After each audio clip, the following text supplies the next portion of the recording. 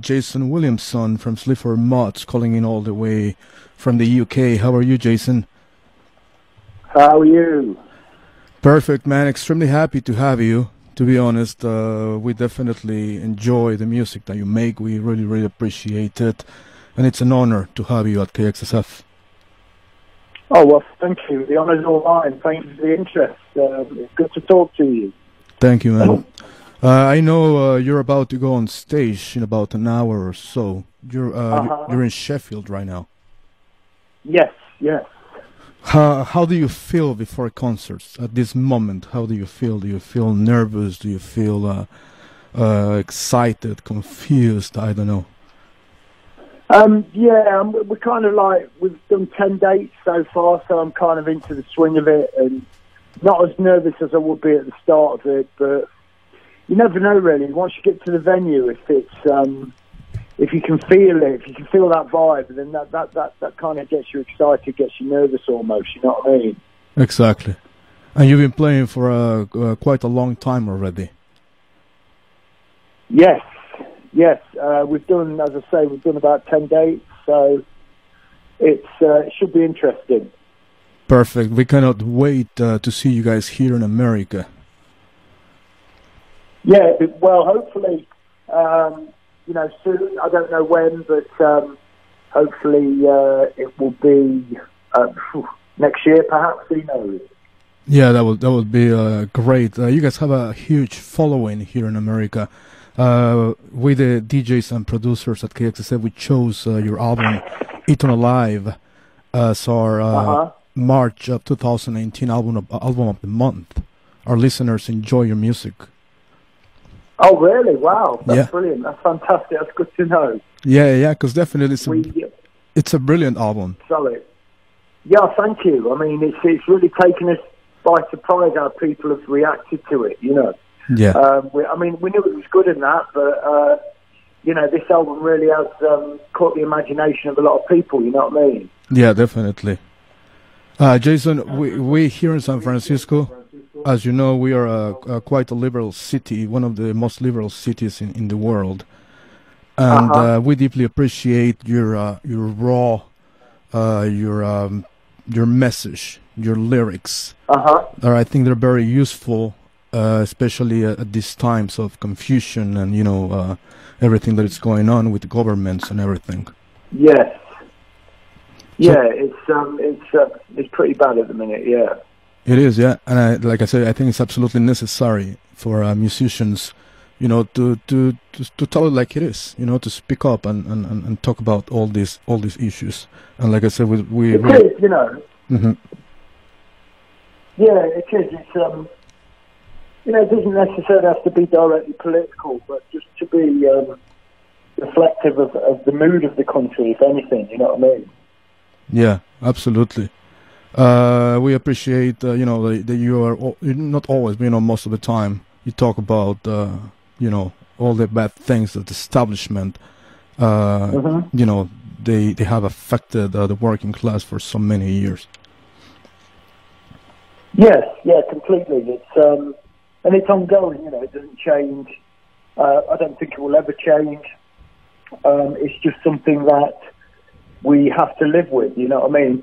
And it's not just working classes, it's also now the middle classes, nobody gets away with it, it's not all about living conditions and money, and it is generally about how life makes you feel, makes the average human being feel currently, and, it has been for a long, long time, It's not a good deal, you know what I mean? So, oppression can affect anybody anywhere, really. It's got no bias. Yeah, totally. Well, we've been following the news of what's happening in the UK with Brexit for the past couple of days. Not only a couple of days, but the past couple of years, and it seems crazy. It seems sad, and I wanted to ask you, what's your take on that? Yeah, it's really sad. It's really disorientating. It's confusing. The messages are completely garbled. There's no sense to them. There's no reason, and it's not even about it's not even about leave or remain in the European Union. The whole campaign has just been a major example of bourgeoisie incompetence, of the 1% just casually throwing out ideas on how to govern the economy, govern people in very disastrous ways. Yeah. The Brexit campaign is not about leave and remain, and it never has been. It's just more about the fact that they don't care. They'll just do anything. Whatever suits their whim at the time or their philosophy at the time is something that we constantly have to follow. You know what I mean? Yeah, definitely. Things are quite similar here in America, to be honest.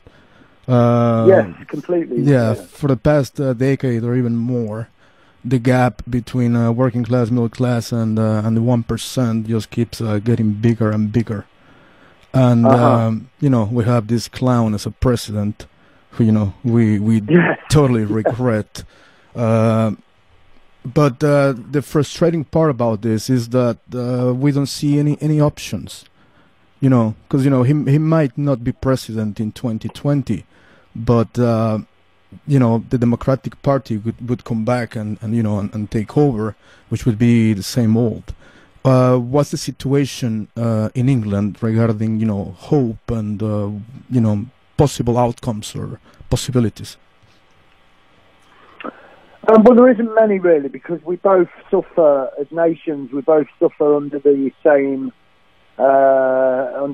blueprint of capitalism, and it's starting to really show a lot of cracks as an ideology to live by. So I can't see any way through it, and I'm certainly not going to believe that any kind of politician is going to save the day. I just think we are heading towards some kind of a slow motion catastrophe. I mean, that's happening now, obviously, but I think the end result, it won't be out and out chaos and terror, but it's going to be a slow disintegration of civilization. I think, I can't really see how anybody can give people a certain amount of utopia under capitalism, especially in these later stages of capitalism, Yeah. So no, I mean, it's just not good, I mean, we can make living conditions more, reasonable for those that need help. But that's all you can possibly hope an intelligent thinking political party will achieve. You know what I mean? Yeah, definitely. Yeah, it sounds despairing. It sounds absolutely complicated. But once again, I think only us, the people, will be the ones capable of making a change. Although, like you said, that sounds utopian.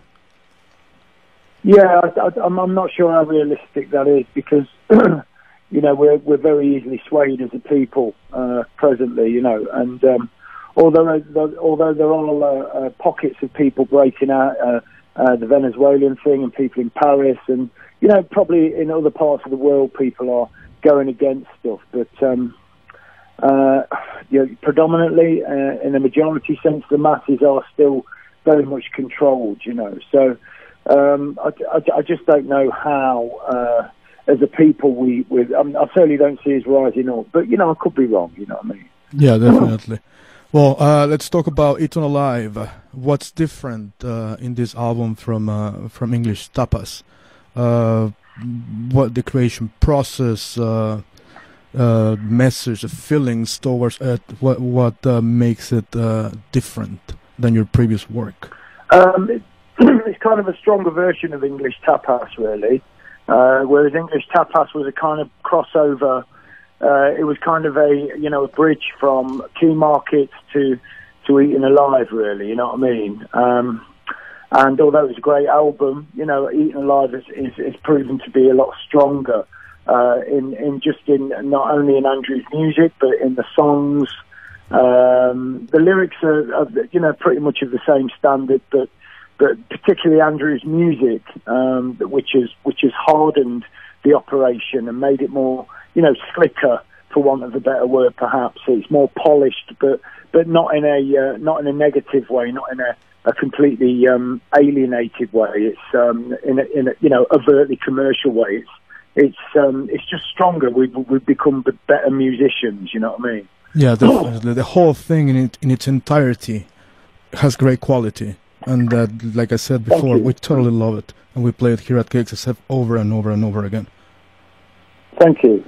Well, Jason, it was an absolute pleasure to have you today here in Rockneto, and I know, like I said, you're about to go on stage in Sheffield, and again, like I said, I wanted to thank you not only for the great music that you have released in the past 10 or so years, but for the message that you send through your music. Thank you very much for your very warm words. I really appreciate that, and we will hopefully see you in San Francisco soon. That would be amazing, and believe me, thousands of people here in San Francisco are expecting to see you play live here in this city. Oh, that would be great. That would be great. Amazing. Okay, I'm going to play a song from Eaten Alive. I'm going to play OVCT. Is there anything specific that you want to say about that specific song? No, it's my favourite of the album, really. It's a really great song. Andrew's bass line really reminded me of those early Gothic records, you know, The Mission, Fields of Nephilim, and, you know, stuff like that. So I tried to get a very effective, dramatic vocal to it, but then I thought the kazoo would balance it and not make it, you know, give it a kind of comedy edge, but at the same time a kind of, you know, don't give a flying toss type punk edge, you know what I mean? Totally, definitely. Well, thanks again, Jason, and this is OVCT with